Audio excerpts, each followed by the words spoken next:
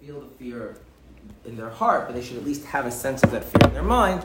And that comes about through contemplating Hashem's greatness, even in a very, let's say, even very shallow way, but contemplating His greatness and recognizing that Hashem has disregarded everything else other than the Jewish people in general, and yourself in particular, and the only thing that really, so to speak, matters to Him is your submission to His authority and your service of Him. And that, more particularly, Hashem is actually standing over you, gazing and examining you to see what is the quality of your service. And that reflection upon this should bring a person to serve Hashem with the kind of fear and dread, at least in their mind, as one who's standing in front of a king. And then he goes on to say that, moreover, reflecting upon what you're doing when you're doing a mitzvah, you're drawing Hashem's presence into the world. That should also fill you with a sense of gravity and seriousness. And the Alter Rebbe then goes on to say that even if a person doesn't actually feel any fear from this in their mind, at very least they're fulfilling the obligation of submission and service, of avodah. Because technically speaking, submission to God and fear of God are actually two separate mitzvahs. And as long as you're doing something based on a conscious recognition of God's authority and your obligation towards Him, you're at least fulfilling the aspect of service of God.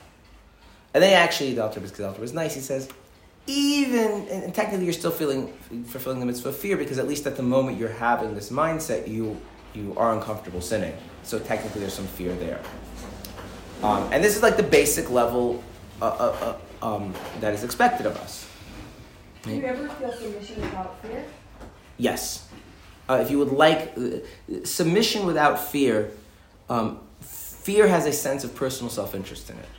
And so it's more emotional. Submission is not like that. We spoke at the end of yesterday's class on that chart that submission is not really, he doesn't tell you what that is. A sense of like responsibility to Hashem. But then he kind of reverts back. Oh, sorry. And then he explains why based on the Zohar. Why does everything need to be rooted in fear? And the Zohar has an analogy that just like you need to put a yoke on an ox before it can provide any benefit, so too a person first needs to accept the yoke of heaven, God's authority, for there to be any holiness. The idea being that the disconnect between human reality and divine reality is so great that anything that's rooted in our motivation is completely disconnected from Hashem. So that does not to say that the mitzvah that we actually do has no holiness, but that holiness has no real connection to us, the doer of the mitzvah. Something the Rabbi actually elaborates on a sikha. That in order for the holiness of the mitzvah to really reach the person, the most basic link is that the mitzvah is being done out of submission to God's authority. And that you genuinely submit to His authority, not reluctantly, but fully.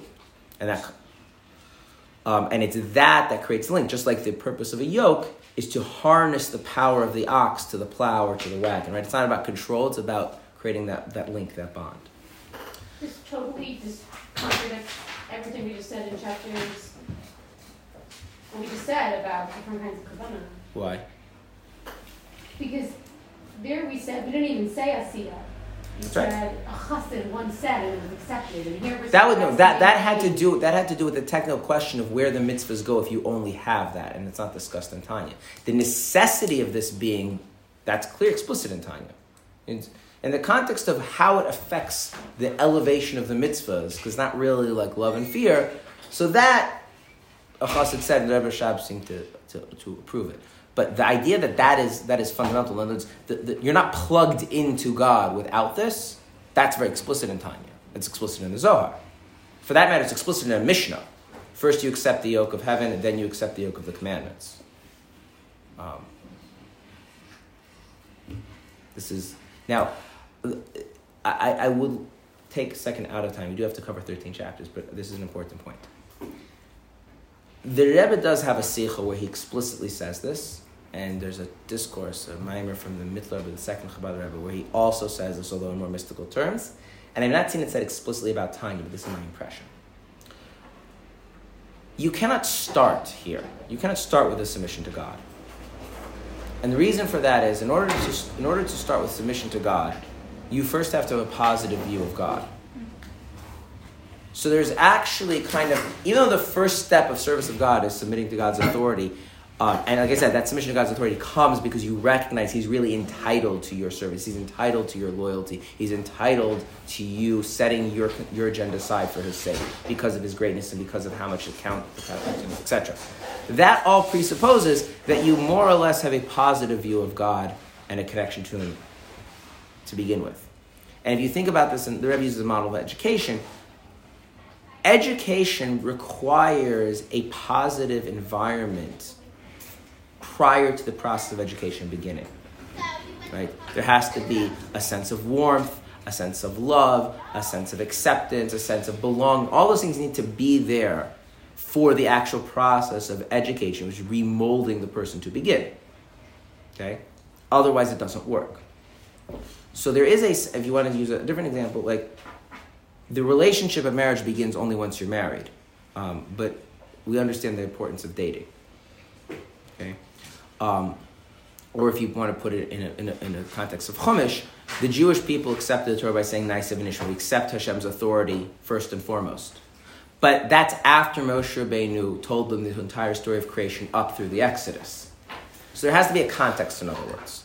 So one could make the observation that after a person has kind of absorbed a lot of what we've learned in the first 40 chapters of Tanya, then the Alter comes and says, okay, now I need you to be a little bit more mature and realize that if it's going to be all rooted in your desire for relationship with God, it's not going to work. But it doesn't really work this way, that you come and impose that on a person. It just doesn't work. And the Rebbe says it's clearly in the Sikha, and it's elaborated in other places. And again, the Mitzvah Rebbe says it in mystical terminology. So to speak, the beginning of service is the willful submission to God's authority based on a recognition that God is entitled to that, based on His greatness and how much it depends on His purpose, depends on you, etc. But there is a kind of stage of spiritual development that's kind of pre-service of God, if you will. Does that make sense? It's an important thing because if that's messed up, it just doesn't work. Okay. You said that the first 4 chapters are possibly considered the context? They do provide context because they're very heavily love-focused. If you go through the first 40 chapters of time, you always see that fear almost is almost treated like that. You know, the middle child who's like, you know, you remember, oh, right, him also, right? But love tends to be the main focus. And then there's a shift here. So now, in the second half of the chapter, the Alter Rebbe then says, okay, but you can't suffice with love alone. Or so with fear alone, because you need both wings to bring the mitzvahs upward, and so there needs to be love. Okay? And then the Rebbe goes further. The Alter Rebbe goes further. It's not even enough just to have the love of your desire to be close to Hashem. You also have to have a love which is really not about you, not about your closeness with Hashem. He roots himself in the statement of our sages that you should never separate yourself from the community. And the idea is that you really should be, out of love for Hashem, you're trying to unite Hashem with the Shekhinah. I'm not going to go into the mysticism of what that means. But the point is that uniting Hashem with the Shekhinah is not about you becoming closer to Hashem. It's something that is for the benefit of Hashem and the Jewish people on a kind of transcendent level. And so the Alter Rebbe says it's important for a person to at least bring some of that as a kind of a part of their mental discipline and focus, is to realize that on some level, some part of my soul loves Hashem and wants things to be good for Him and loves the Jewish people as a kind of spiritual entity and wants to unite them. And it's not really about me and my personal relationship with Hashem. That's a critical thing. And then the Alter Rebbe adds one other thing, which is there's kind of a halfway point between my desire to be close to Hashem, and which is love, which is really about my closeness, and a love of Hashem that because I love Hashem, I want Him to be united with the Shekhinah, which is for Hashem and for the Jewish people as a whole. There's an in-between thing, which goes back to this idea of redeeming your soul. That when you redeem your soul, if your soul is the child of Hashem, we spoke about this earlier, right? When your child comes home, it's not just the child is happy, you're also happy. And so that's something that's really for Hashem, but it's still kind of personal in you. And then so the Alter Rebbe says that you need to have all three of these elements of love. And again, there's a bit of an analysis what's missing in one, why you need the other. And that kind of sets the basic setup that we need to start with fear. We also need to have love. The love can't be entirely about us. Okay? And all of this is in order to bring two mitzvahs, right? And that love and that fear is brought about by some kind of hisbonenus, some kind of reflection, some kind of contemplation. Okay. Building on that theme, the Alter Rebbe then moves in chapter 42, that an awareness of Hashem through contemplation, through reflection, being the key to bringing about fear, and specifically what he calls the lower fear that brings to doing mitzvahs. The Alter Rebbe elucidates a section of the Talmud. The Talmud has the following question. One of the things that Moshe Rabbeinu tells the Jewish people is that Hashem doesn't ask anything of you except to fear him. Now, the way that's phrased, it implies that fearing him is not such a big deal, right? Not a big deal, just have fear of Hashem. Okay? And the Gemara asks, is fear such a small matter? And the Gemara's answer is that for Moshe it's a small matter. And the Alter Rebbe asked that as a question, but Moshe is not talking about the people. He's not talking about him, he's talking about the people. He's coming to the people and saying, Hashem's not asking you anything more than just to fear him.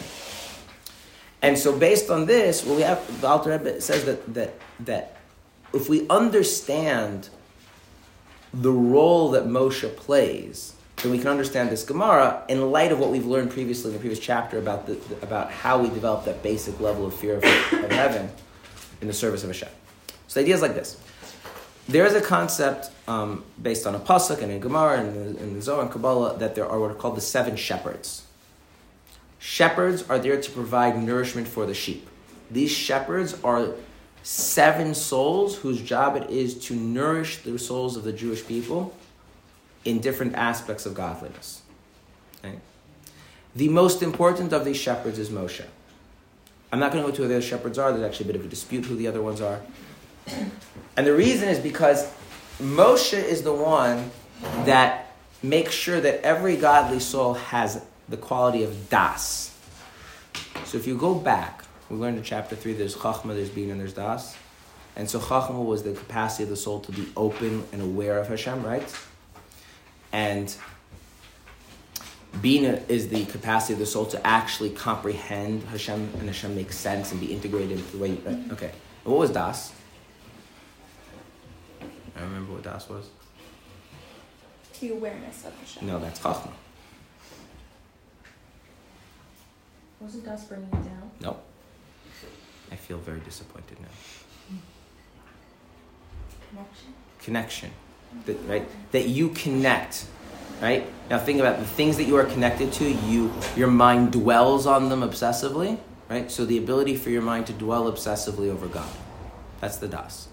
And that's what makes God feel very, very real and significant to you. The fact that you can do that is actually not intrinsic to your soul. That is actually something that is being given to your soul from Moshe. There's spiritual mechanics of how that works, but most godly souls actually lack the quality of das. Okay? There's some interesting technicalities. I'll explain it very, very simply.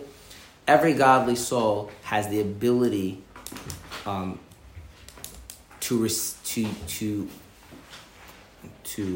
receive this capacity from Moshe, but the actual ability to, as Alter Rebbe says in chapter 42, to reflect upon God in a way that your mind connects as deeply and as real as if it's something in your physical life. That is not intrinsic to the godly soul. That's something the godly soul is receiving from Moshe. Why? Because Moshe's soul is a manifestation of the sphere of das in the world of Atzilus, which basically means that Moshe's soul is the way that God projects his own self-knowledge into reality. And through that, your soul has the ability to relate to God as very real. Which means, by the way, that for Moshe... What? Yes. Which means that for Moshe, having enough of a sense of God as being real and important such that you're afraid of going against him is really such a small matter. And if you have an aspect of Moshe within yourself, that means getting yourself to the point where you have a fear of Hashem such that you will not transgress his will and you will be driven to fulfill his will, which is called the lower fear, is really, from that part of you, a small matter. maybe that part of you is not so easy to access. But if you get in touch with that part of Moshe within you, okay, he then goes on to say that this is then enhanced when there's actually people who are like actually are like the Moshe in their generation, and they actually enhance this both in their personage and in their teachings. Personage meaning the actual person interacting with that person helps bring out the das in the other Jews, and then their teachings are meant to bring out the das in the other Jews. And the degree to which we get in touch with that part of ourselves, the Moshe, so to speak, within, then really having that contemplation that God is real and we really do owe it to Him and He's really there and He's really watching us, it's not such a hard thing. And the Alter Rebbe then goes on to say that this is, in a sense, what the sage Rabbi Yochanan ben Zakkai said, that the fear that should be expected is the way you fear another person. If you're going to do something wrong and there's someone else watching you, do you feel comfortable doing it? So you should fear God at least as much as you fear another person. And that's, on the human level, that's very difficult. But on the level of Moshe within us, that's actually very basic. And the way you bring this out is first off reflecting that this is true within you. And the Alter Rebbe quotes the Gemara, Yegaitim Etzasitamin, that if you say you struggled and you found, we believe you. But if you say you struggled and you didn't find, that we don't believe you. So if you say, I can't get in touch with this part of myself, then it just means you didn't work hard enough. And then he goes on to say that then you really reflect about how Hashem is watching you, and he goes into kind of a philosophical discussion of how Hashem knows what you're doing. And without going into all the technicalities, the way Hashem knows what you're doing is much more the same way you experience your own body. You don't observe yourself, right? But because you enliven your own body, you experience what happens to your body. And so since Hashem enlivens you, Hashem kind of knows from within what you're doing. So there's no possibility of hiding from Him. And if you reflect on that, and then you add to that, that really Hashem is everywhere, and everything you're seeing is enlivened by Him. So in a certain sense, it's like, everything you see is kind of a garment. Just like if you see somebody, you don't see their soul, you don't even see their body, you see their garments, right? But you know that they're there, right? And then a note he adds, and you see how everything in creation is subservient to God. All of that, the more you reflect on that, really instills in a person a sense of God's centrality, and helps a person sense, I really have to set everything aside to make sure I'm in compliance with His will. And then he ends the chapter, and of course you have to remember to consciously submit to His will as a separate thing, right? It's not just enough to be feared. We have to say that God is counting on me, I have responsibilities to God, and I'm going to meet those. And that's how chapter 42 goes, more or less. By the way, chapter 42 is one of the most practical chapters of Tanya, simply because it's, for the most part, all discussion of how to have, like, Yireh Shamayim, fear of heaven, in a very basic level. And then he goes even further and says, now you can actually, in chapter 43, there's actually a kind of a higher level of this, where you contemplate God's greatness through your understanding of mysticism, and how God has as many levels of God's revelation, and the spheres and all of that. And then that gives you a genuine sense of awe of God. That now your devotion to His service is raised to a whole new level. But all of that is called the lower fear. Because the lower fear are things that motivate mitzvahs. And this is in contrast to the higher fear. The higher fear is not motivate your mitzvah observance. The higher fear actually comes as a result of proper mitzvah observance. And what the higher fear is when you become aware in a very, very visceral sense that Hashem is here. For this we have to remember what we learned previously about Hashem. Hashem is the only thing that's absolutely real. If you had a sense that Hashem is right here, how would you feel about yourself? Not great. Not great. Why? Because I'm not living up to him. Nope. Because I don't really exist? You're being too metaphysical. Close. So the Alter Rebbe has an analogy of this, not in Tanya, but in Chassidut discourse. How would you feel being in the presence of Rabbi Shimon Bar Yochai?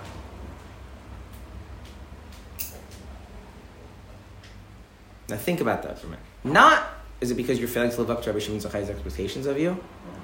Or you just feel like, relative to Rabbi Shimon Bar Yochai, what are you? Mm-hmm. you're like a sophisticated chimpanzee. And even if you're doing a really good job of it, you're still a... Because what your reality is based on is just so empty and false. Well, okay, what happens if you were to actually have this awareness that the true being of Hashem is present in the very place where you exist? Then your reality all of a sudden seems completely insignificant, including, by the way, your service of Torah mitzvahs. This fear does not lead to Torah mitzvahs. This comes to the result. If Torah mitzvahs bring Hashem's presence, if you actually got to experience that presence, what would happen to you? You would just feel like your existence is illegitimate. You would be embarrassed to even exist. And you couldn't even dwell on that because you would be like embarrassed to even like dwell on your own embarrassment. It would just be kind of like mind-numbing. It's a quite mystical experience. I've never experienced it, but it's a mystical experience. That's called the upper fear. Why would you want that?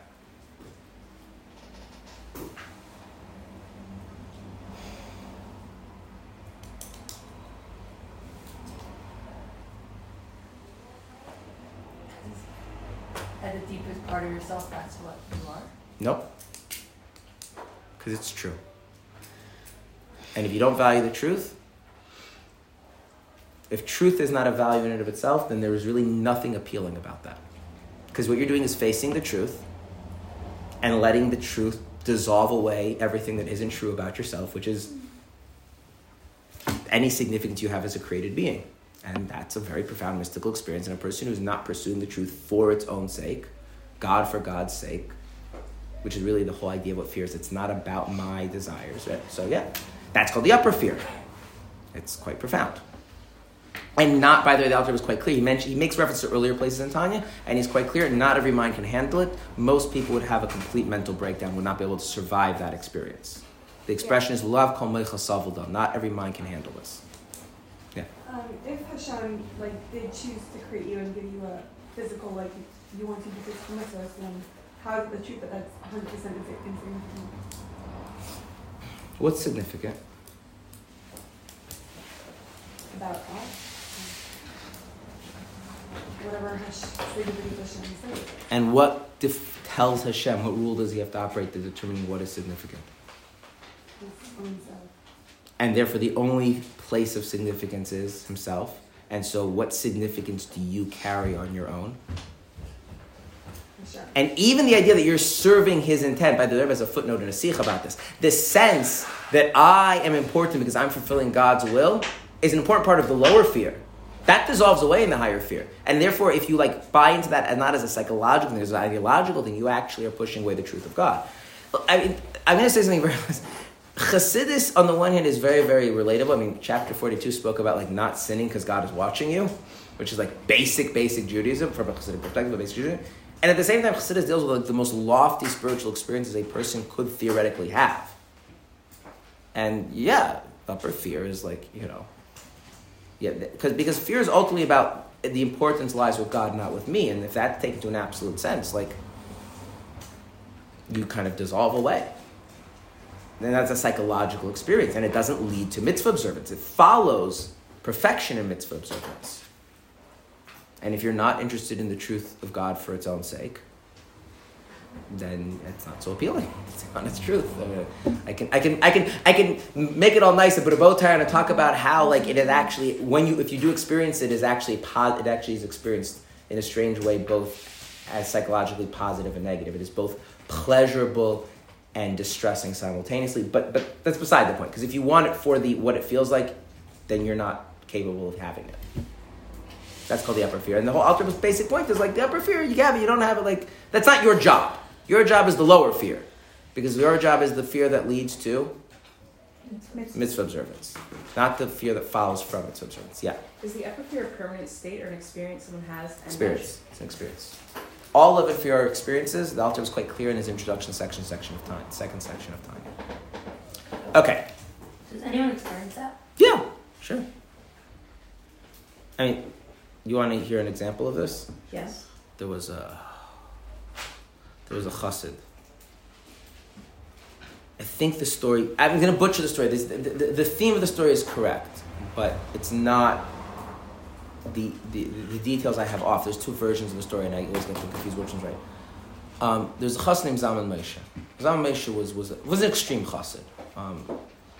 There was a Rosh Yeshiva in Crown Heights whose name was Rabbi Friedman, not related to the Mayanot Friedman, different. Saul Friedman, and he once said that the Rabbi never appointed Zalman Moshe to be a mashpia, to be a guide of Chassidus for people. People came individually, and he said, why? He said, in Yiddish, a mashpia darf sein normal. A mashpia has to be a normal human being. He was profound. He was a servant of God in the highest level. He wasn't normal. Like you had to know how to take what to take and what not take, what to not take. There are people like this. Like there's some of the greatest Chassidim. You have to know what to take and what not to take. What's good for them is nicely good. An educator, you have to have a certain... Okay. So, one time, the Rebbe Rashab, I think at a Fabrengen, started speaking to him. It was at Fabrengen, he was standing somewhere, and the Rebbe Rashab started speaking to him.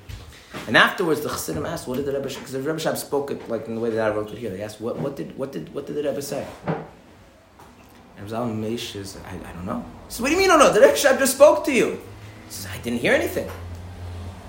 He said, He says, all that could go through my mind is, when is the Rebbe going to take his holy eyes off my pig-like face?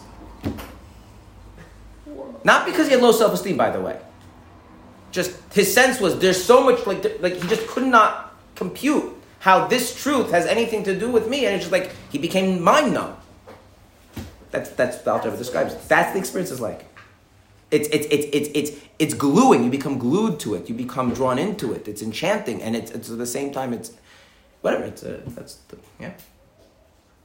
Lofty tzaddikim experience this as they take the 3 steps back and 3 steps forward. That's why they need to say, Hashem, open my mouth so I can talk, because they can't. And the deeper meaning is Hashem will speak to them. It's a whole, it's like, anyway. But this isn't, if you don't get there, no problem. It's not your job. Like, if you get there, you get there. You don't get there, you get there. Your job is to have at least, the fear that Hashem is important. He's watching me, and doing what he says matters. Whether it's awe or it's actual afraid or whatever, and that sense of submission that's mixed into that.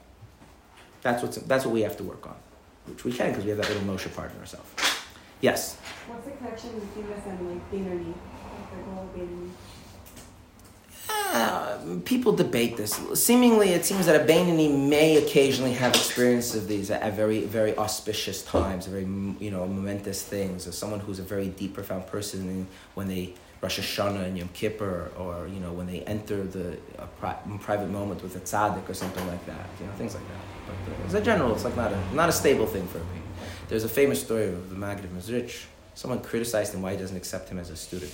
The Maggid of Mezrich was very selective, and he said, "You took Reb Zusha of Anapoli. Reb Zusha of Anapoli didn't have a reputation as being the greatest scholar in the world. I mean, he's probably great. He's greater than most scholars that we know of, but relative to." And so the Maggid said, do you have any sense of the sense of fear of Hashem that he just walks around with? And this person says, what do you mean? He said, I'll give you a taste of just what he feels like just on a regular Wednesday afternoon. And the person soiled himself. Like he literally just could not, his mind broke down, and like Reb Zusha walked around and somehow could contain that experience and interact with people. People are not all created the same with their spiritual capacities. So could a Beinoni theoretically have such an experience? Yeah, but they're not living without on any day-to-day basis, for sure not. Good? Okay. Then the Alter says, similarly to where we have this idea that there's a fear which brings to mitzvahs, and a fear which comes as a result of mitzvahs. We have a similar thing when it comes to love. We have something called Avas Olam. This is still chapter 43. Love, a worldly love, and avaraba, an abundant love, or ava b'tainugim, a pleasurable love. And if you're living with it, and the basic idea is that the avaraba, this abundant love, or this ava b'tainugim, this pleasurable love, it differs from the avas olam, the worldly love, in 3 ways. Number 1, you must be in a state of complete fear. You must be perfect when it comes to fear before you can experience this avaraba. This is a great and abundant, pleasurable love. In other words, this love is Hashem, what comes from actually being close to Hashem in a genuine way. And to be close to Hashem in a genuine way, there can't be any part of you which obstructs the truth of Hashem. So you first have to have the upper fear before you get to experience this great love. Number 1. Number 2, this love is something that you cannot you do not produce through your own efforts. It is something that comes upon you. Okay? And number 3, it's characterized by delight rather than by desire. Mm-hmm. By a sense of being enchanted and subsumed with what you're experiencing rather than by a yearning and a passion. Whereas the worldly love is created based on you using your worldly experience as a grounding point to then come to a genuine appreciation of God's greatness. And that does not necessitate you having any fear. In fact, in theory, you could actually be devoid of fear, Rabbi says. Ideally, one should first have fear and then have love, as we said, but there are some times where you first start with love and then have the fear. And this love is something, it's a product of your own developing, your own comprehension of Hashem's greatness. And it's characterized by desire, by yearning. And what's so special about that love? It motivates mitzvahs. Whereas the love, the Ava Rabba, it doesn't motivate mitzvahs. It comes after mitzvahs. It's a kind of a reward. Okay? And that's how he ends chapter 43. So we have a fear, which is what our job. That's the lower fear motivates mitzvahs.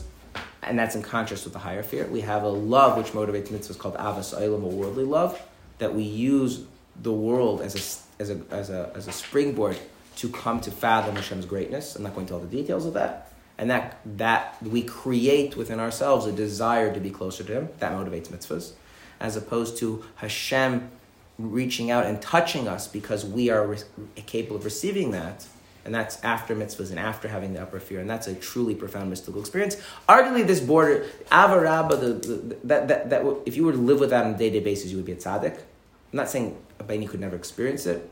And that borders basically on some kind of like quasi-prophetic kind of an experience, like a real mystical encounter with God. Like it's not a normal thing most people have. Okay, but recognizing that Hashem is the greatest thing you could ever possibly have in your life, and therefore making the desire to be close to Him your greatest priority, that's something we can all work on. Okay, chapter 44. Moving on. In chapter 44, the Alter Rebbe says that these two kinds of love, the avas olam, the worldly love, and the ava rabba, this abundant love, they actually come in an infinite amount of degrees, each person according to their character. But there is a kind of love which every Jew has in common, because these are loves that are natural, we inherit them from our forefathers, and they actually have elements of both kinds. They have the element of it being intrinsically godly and coming from not something product of your own work on the one hand, but being characterized by desire and that you can actually cultivate them yourself, and they motivate mitzvahs on the other hand. And so these two types of love are kind of like, in a certain sense, superior than the loves that we had previously, because they blend the advantages of both. Okay. The first one is when you identify yourself as your soul, and your soul is enlivened by God. So a lack of Hashem in your life means that you are, when you feel less alive, you feel tired or sick, right? How do we feel when we're tired or sick? We're desperate to feel awake and healthy again, right? So if you identify yourself with your soul and you're not drawing Hashem's presence into your life through mitzvahs, how will you feel? With a kind of existential tiredness and sickness that can only be satiated through bringing Hashem's life through mitzvahs. And this is based on the idea in the Zohar that you're supposed to kind of love Hashem the way you love your own life. And again, this means very, very technically, when you are tired and when you are sick, you become obsessed with reclaiming that sense of being alive, being a sense of being awake, a sense of, so why, everyone's here has been tired before, yeah? And all you can think of is going to sleep so that you get back to yourself, yeah? Or sick, God forbid. But that comes from identifying yourself as your soul. And that's a natural thing. But you can kind of cultivate that, tap into that part of yourself. And then the deeper idea, there's a second type of love, which is also natural and innate. And this is that Hashem is our Father.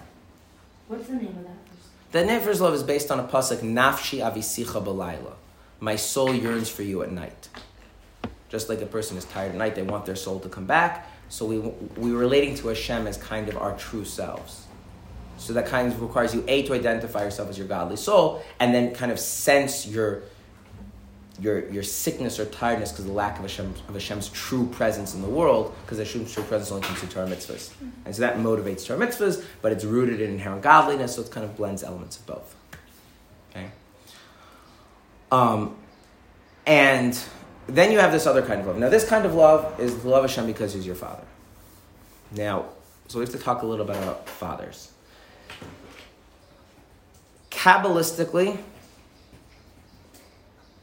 what does it mean to love your father? Actually, for this is really fathers or mothers, with both parents. Gender thing is not really specific here. What does it mean to love your parents Kabbalistically? It means you would rather die, not just physically, but spiritually, to redeem your parents from captivity. Now, let's think about that. Why would that make any sense? Why would someone want to die, not just physically, but even spiritually, in order to redeem their parents from captivity? And I'm going to be very clear. This is not something that's so manifest in actual humans. There's an interesting explanation why that is. What is a child, conceptually? Child is a continuation of the parents. So let's think about it. Would you cut off a branch to save the tree? Would you cut off a branch just to improve the tree, if it really would improve the tree?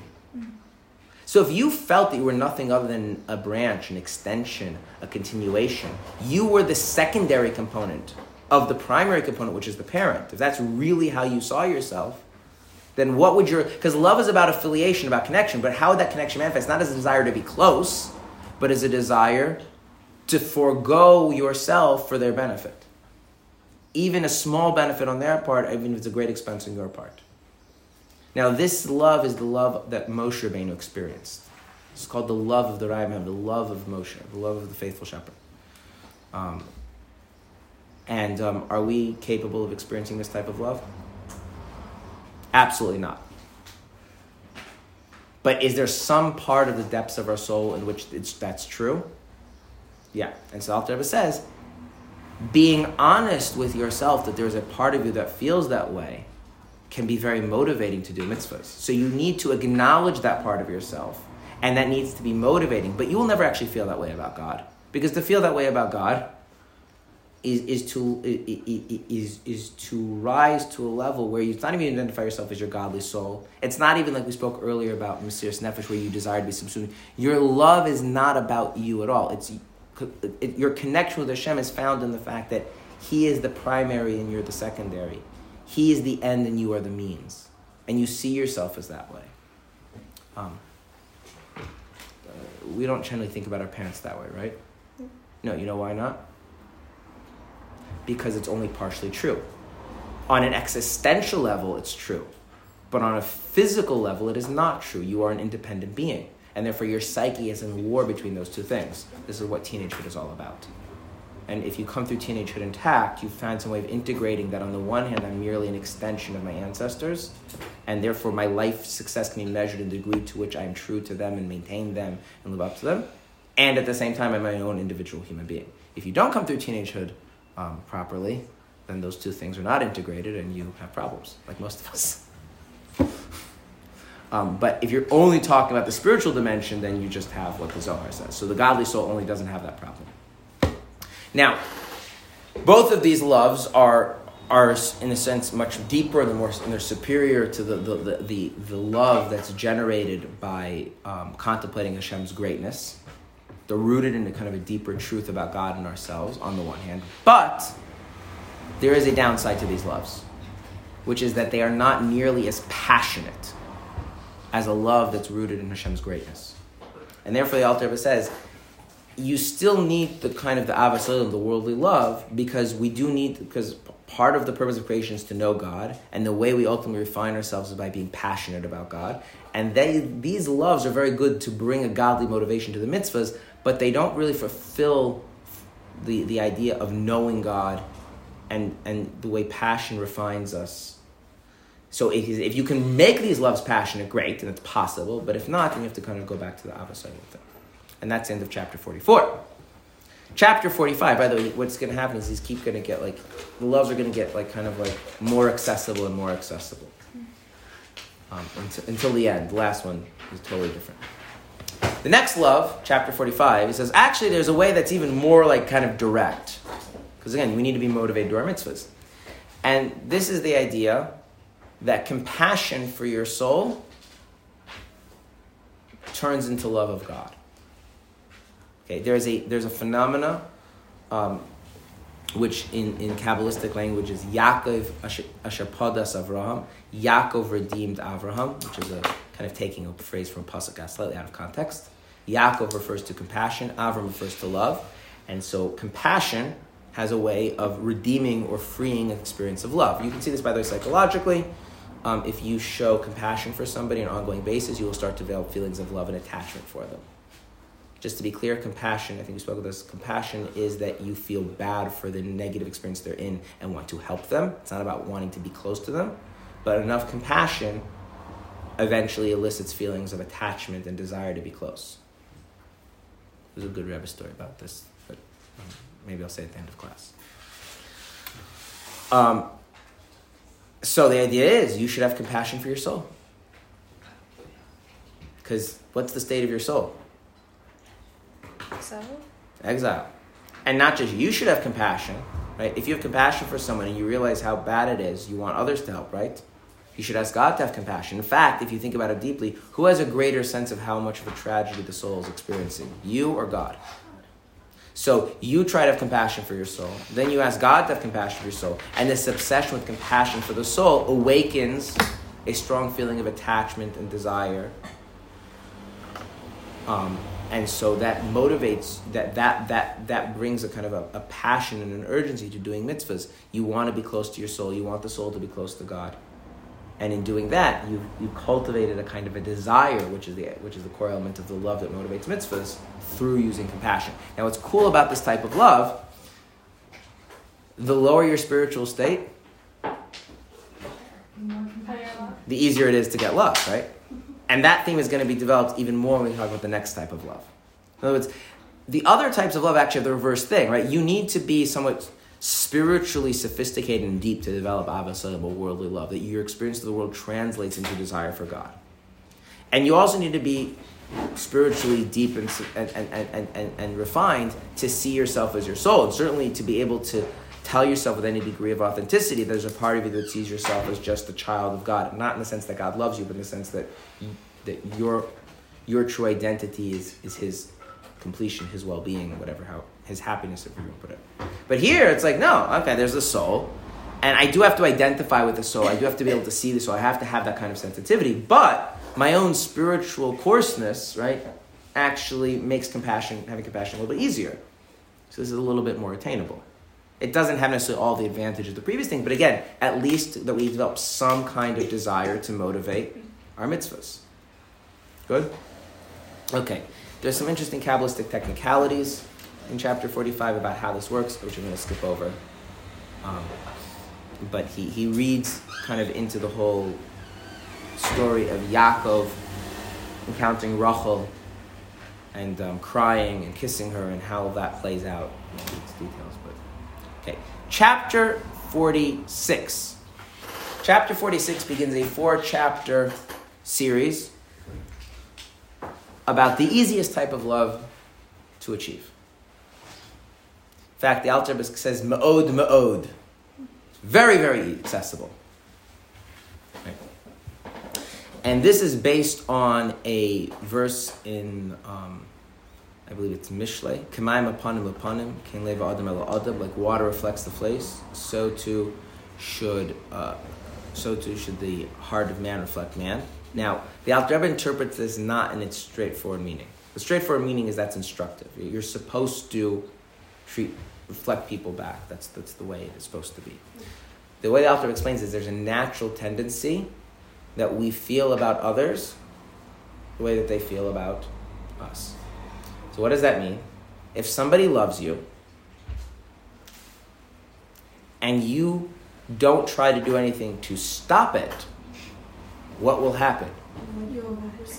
You will feel love back towards them. So instead of trying to come up with reasons why you should love Hashem, you know what you could do instead? Just reflect about how much Hashem loves you. And the more it's clear to you, the more you can just let it sink in that Hashem loves you, you will naturally love him back without even trying. In fact, you would have to stop yourself from loving him back, which you could do because you have free will. Okay, so this is a totally different approach. So now what we need to do is we need to elaborate on how much Hashem loves you, and that's basically what most of the chapter is about, is explaining... It's pretty straightforward. Right, but here's the thing. Can you I'm going to actually put this as a challenge. We don't have time to do this. This is a little bit fun. Can you make a convincing argument that Hashem loves you? Just like a convincing argument.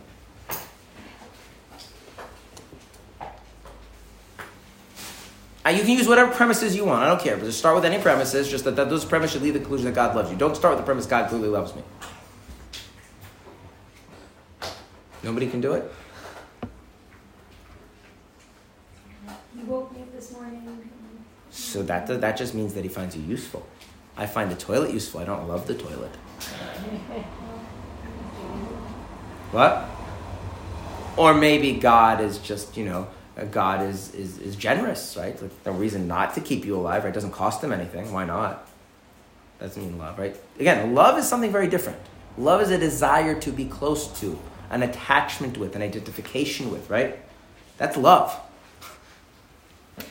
It's weird to think of God actually loving, not not love as a code name for like benevolence, but like actual love. God loving anything is not so obvious.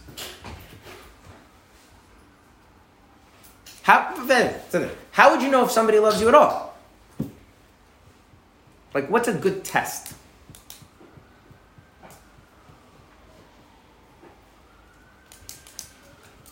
Not committed to you, not cares about your well-being, like actually feels a sense of desire to be with you, identification with you, attachment to you, right? That whole kind of thing. Love. Person who wants to spend time with you.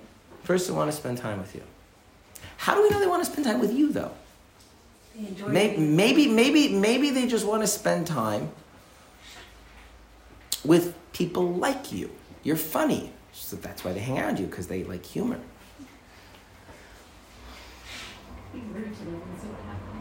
That's often what people do, and that is a bad way to do it.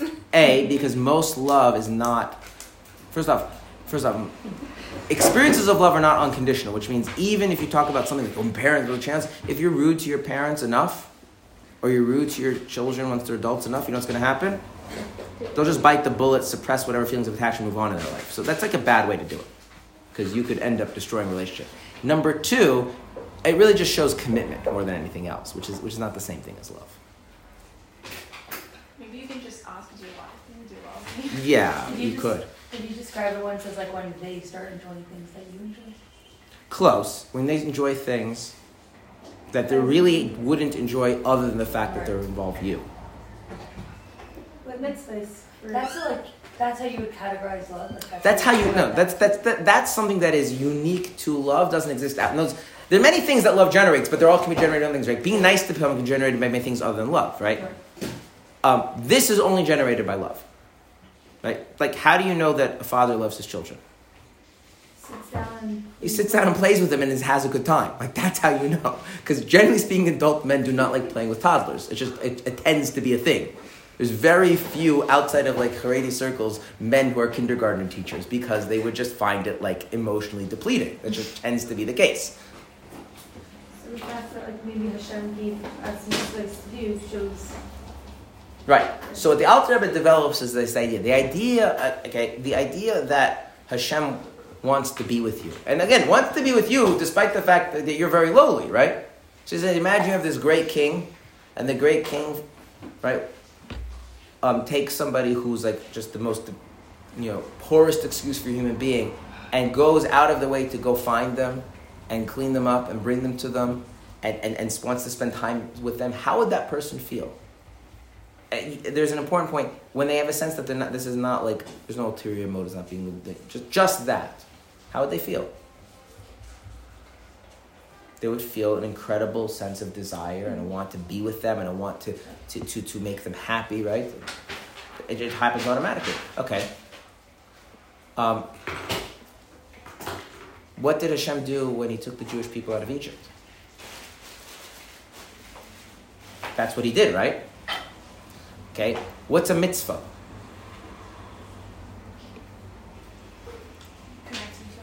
Connecting to Hashem, right? A mitzvah, so we say before mitzvahs, asher kedishanu b'mitzvaysav, okay? And the Alter Rebbe connects the idea to kedushin. In Jewish marriage, there's a thing called kedushin. I'm sure you've heard of kedushin. What happens in kedushin? Not the actual physical event. Like what happens conceptually? One person is dedicated to other person. Dedicated is a nice word. Someone buys something. No, buying is not the right word. You could use the word acquiring, and I'll grant you that, but buying is not the right word. Bow. So, you could use a few different words and you get it right. Consecrated is probably the best if you had to use a single word. That's actually why it's called kedushin. What the idea is one person, okay, becomes taken away from the general population and becomes part of another person's life. Okay, what does Hashem do when he gives us the mitzvahs at Har Sinai? He's saying, you're not part of this world thing anymore. You're part of my space, right? I'm taking you out of the creation space and I'm bringing you part of the God creator space. Right? So he went and took us out of the spiritual garbage heap and says, I want to be with you, and I'm going to actually take you out of the structure of regular reality, and we're going to have our own thing. Okay. And then the Alter Rebbe in chapter 47 develops this idea that this not just something happened in the past, this happens all the time. Right? On the next chapter? Yeah, moving on to the next chapter. Chapter 40, this happens all the time. The idea is that you're supposed to we're supposed to see ourselves when we leave Egypt every day. That we accept upon ourselves the absolute truth of Hashem, right? And we do mitzvahs, right? This despite. And it doesn't matter how spiritually insensitive you are, right? You don't, be honest, you don't experience the holiness of Shabbos. But that doesn't prevent Hashem from being with you, right? You might be like an animal who doesn't get it at all, but Hashem still wants to be with you.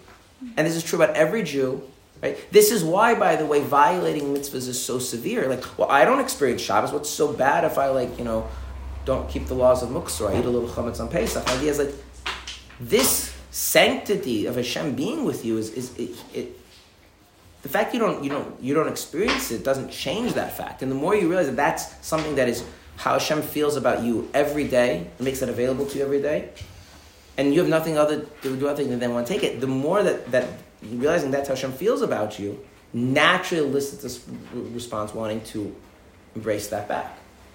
Now, why would that person experience it, or how could it? Well, you could be a tzaddik and experience it, and the Alter is even tzaddikim don't experience it truly and fully because ultimately it's godly. Hashem took this idea of being together with us. He never took the idea that you're going to have this, you're going to be able to have the kind of shared experience of it. What's the point of being together with someone if they don't know about it? Again, it's serves you, not them. So, remember how I said that selfishness ruins everything? Okay. What's the point about sitting? I'm just giving you some human example. What's the point of sitting in a hospital room next to somebody who's deathly ill and unconscious? What's the point of walking into your children's room late at night and giving them a kiss while they're deep asleep? What's the point of updating your loved one when you're out at war, not even knowing if the letter's ever going to reach them? Love is not rational. And love is not vindicated by the experience. That's when a person doesn't love. That's when a person turns love into a kind of hedonism. Love is about connection. So when you feel valued and cherished in someone else's life, the natural thing is you really want to be part of their life, and you want them to be part of your life, and you want that. And in whatever way you can hold on to it, you're going to. And you're going to do it irrationally. That's what love is. And if that's not what's happening, then it's hedonism. It's not love. And often we conflate the two. That's true, but those are not the same things.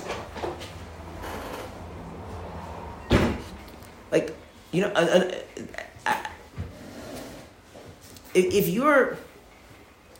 your kid is having a bad day, How do you know you love your kid? You don't just care for your kid. Caring for your kid is having a bad day, you're having a hard time. You want to make sure that whatever's the problem, whatever the issue is, it gets addressed appropriately, right? This doesn't really, there's a certain pragmatism around care. Right? Care is justified by, hopefully it leads to some kind of an outcome, right? Or at least that they'll be psychologically healthy, they'll be able to go through this experience without being totally distraught or whatever, right? Something like that. Which I'm not, this is, probably as parents, care is more important than love. But how do you know you love the child?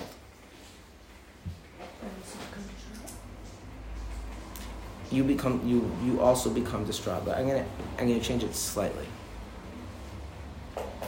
When something allows you to not be distraught, you don't want it. You don't want, because at that moment, the child's in their world and you're, and again, you care and you're taking everything, but like, there's a level of like, the togetherness is undone. The child may not know, right? The child might be a rebellious teenager who doesn't experience any of this stuff. It doesn't matter, right?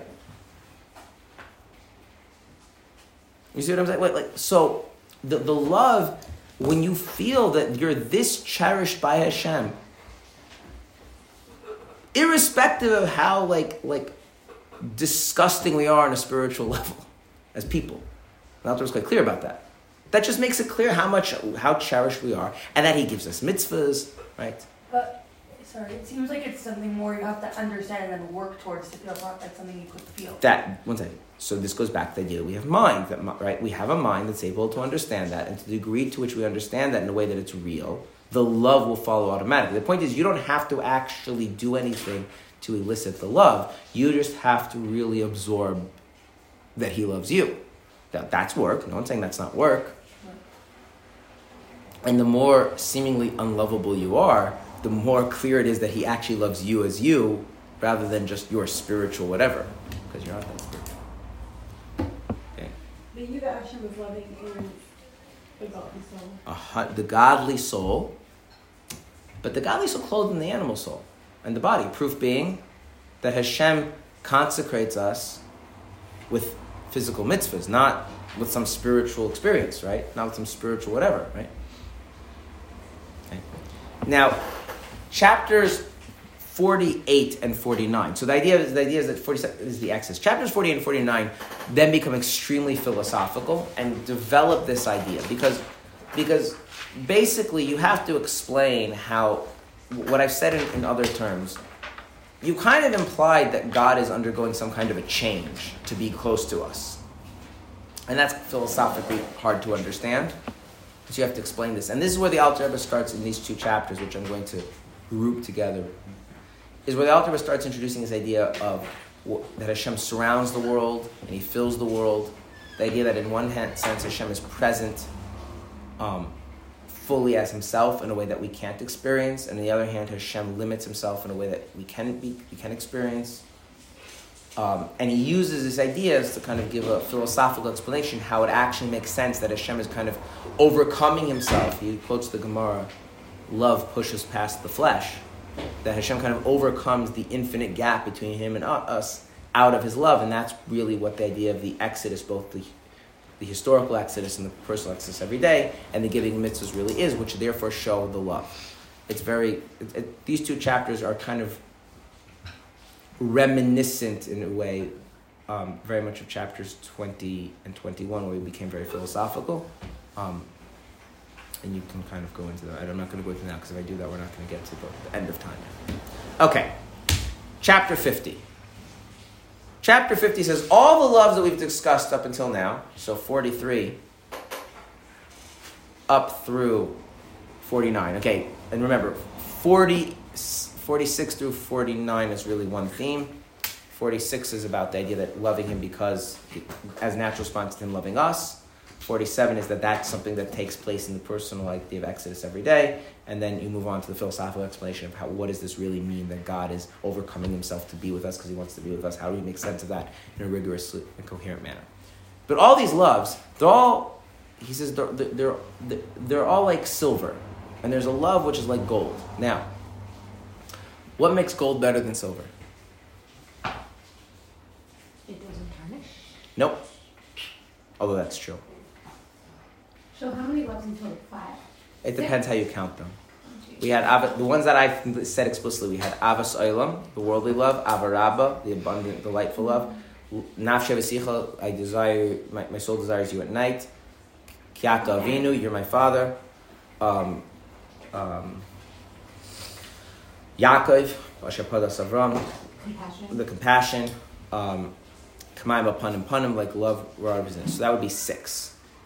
One could read into that there's subdivisions here as well, but that's okay. And all of these share the quality that they all motivate mitzvahs, right? Why is gold better than silver? Why it's better or why it's more expensive? No, why it's better.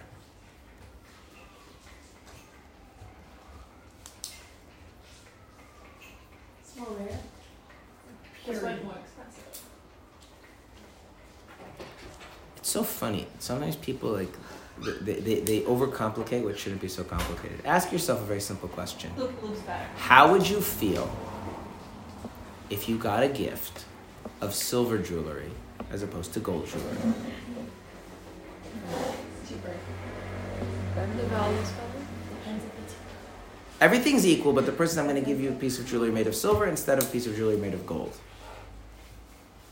How would you feel?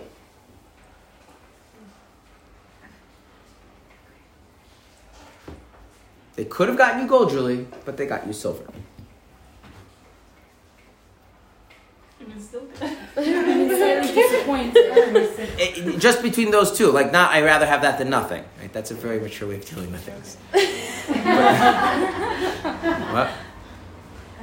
There would be some disappointment, I would assume. Yes. Why? Because you're saying I would have given you something with higher value. You gave me something with That's lower right. value. Gold is something we as human beings use and relate to as something having a kind of holds a value, a preciousness. Now, we can then analyze it. Is that because of how it looks? Is that because of how rare it is? I don't know. And it really doesn't matter. On a very basic level, there is something yakar, there is something very precious. Not in terms of economic value, not in terms of the cost. Right? And the way you can see this, if the person gave you the equivalent amount of silver jewelry in terms of the amount of money, they spent $300 on silver jewelry, there's still something like... Okay. And so the idea that Alter is getting at is there's a qualitative superiority that can't be reduced to something really quantitative. And that's reflected in this idea that you relate to it differently. Okay? And so this love is the most precious love. It's the most valuable love. Okay? Now, an interesting thing. What's the Hebrew word for money? Kesef. Why?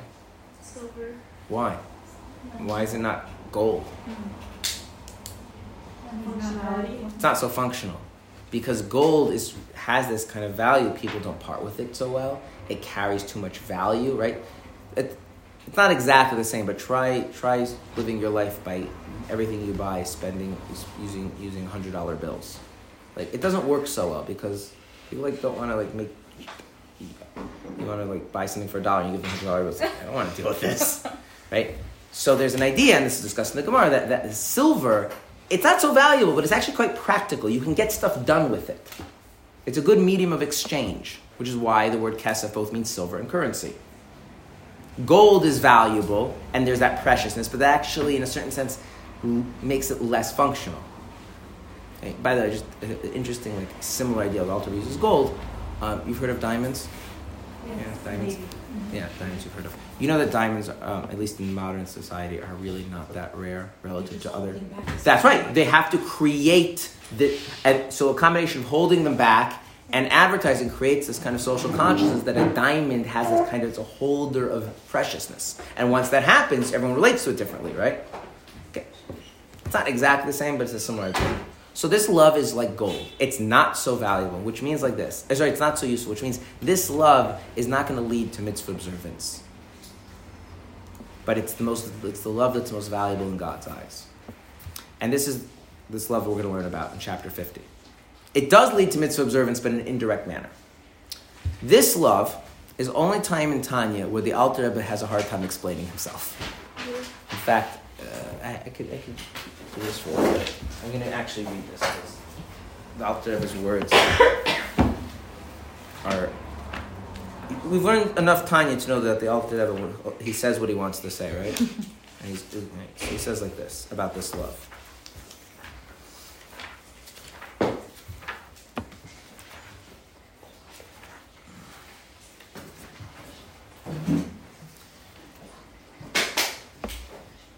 Okay. The English is not as good as the Hebrew. Okay. He says like this. He says,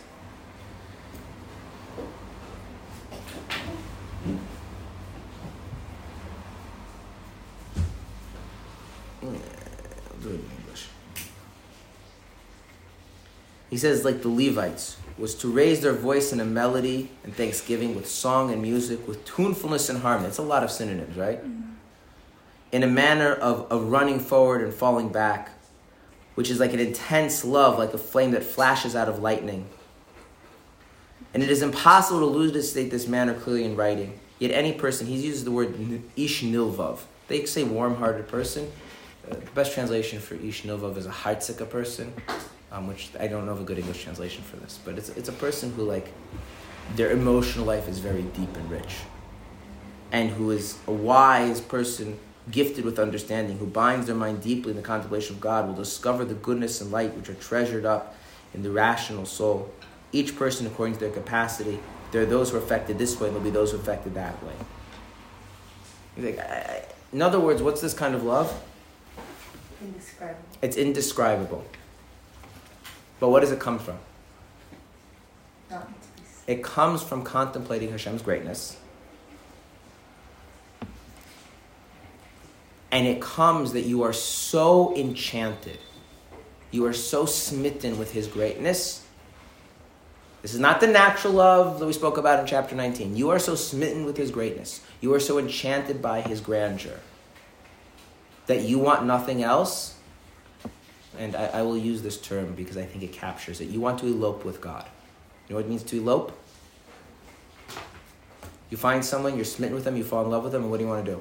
Just marry them right now. Run away from the life you've had and be with them. And what's going to be? How's it going to work out? I don't care. You fall in love with God because you know God, not because of the world. And this actually causes, Alter Rebbe says, this causes you to feel a rejection for the world. You don't want to do mitzvahs, because mitzvahs are about bringing God where? Into the world. Into the world. You want to run away with God. But what's powerful about this love is, this is the love where it's really about you have gotten to know Hashem in such a real way, that you've fallen in love with Him for who He is on His terms. You're not trying to bring Him into your life at all.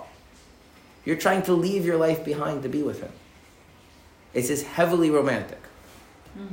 And it's very dangerous and not recommended unless there is a strong commitment to God in place. A strong level of submission to God in place. Because as the Alter Rebbe goes on to say, the only way this can be channeled into mitzvahs is when you step back from the love, like Rabbi Akiva, and you say, as much as I want to be with God, what's more important is to follow God's will. And in that sense, I will be with Him more than I could ever be. And there's a tension here. This love, it's the most purifying of the... It's the love that purifies a person spiritually more than any other love. It's a love that's rooted in the greatest awareness of God than any other love. It's the love that's the most intense, the most passionate, the most transformative. It also doesn't lead you to do mitzvahs. It leads you, if left on its own, it's destructive. Right? And so often we talk about, you've heard this idea, like you have to, on the one hand you want to be close to Hashem, and then you have to do mitzvahs. Like, that tension really doesn't exist in almost any love. Because all the other loves are based on the fact that you feel a certain kind of affinity with Hashem. You want to be close to Him. The way you become close to Him in the reality of our lives is through mitzvahs. And so the love leads to mitzvah observance. It's a root here. And even the reason you love Hashem is because you find something about Him that resonates with you, that speaks to you based on your soul, whatever it is. Here it's something else. Hashem is the alluring stranger that you want to run away with, and there's just like nothing that you can't and it's consuming, and it's passionate, it's intense, and like you don't want to be part of the world anymore. And not because it's your innate nature to return to God. Because that's nothing to do with God's greatness, it has to do with you and your innate nature. And this is the love that is, as love is the most precious kind of love. But as a motivator to mitzvahs, it's the most useless. The only way this becomes a motivator to mitzvahs if when you put in the framework of I have to step away from my passions and submit to Hashem. Okay. I have to finish Tanya. Okay. 51 through 53 is a very complex philosophical discussion centered around the following issue. Remember we had that whole thing that you bring Hashem into the world through mitzvahs, because mitzvahs are like the oil.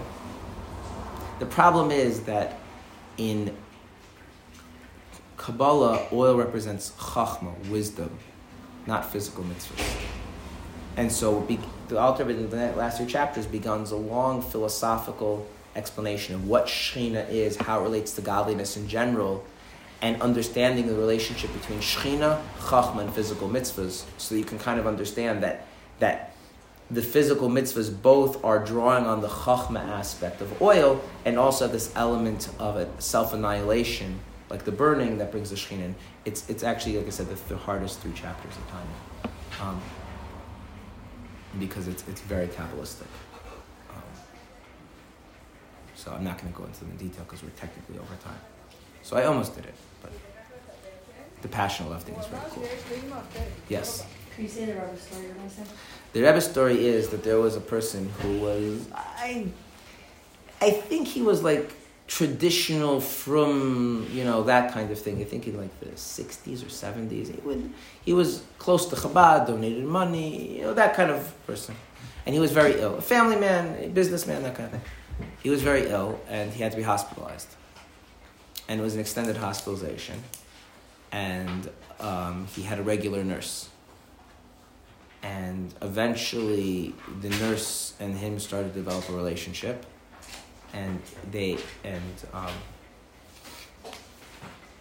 No, he was definitely from, yeah. The story like whatever, modernish from whatever. So,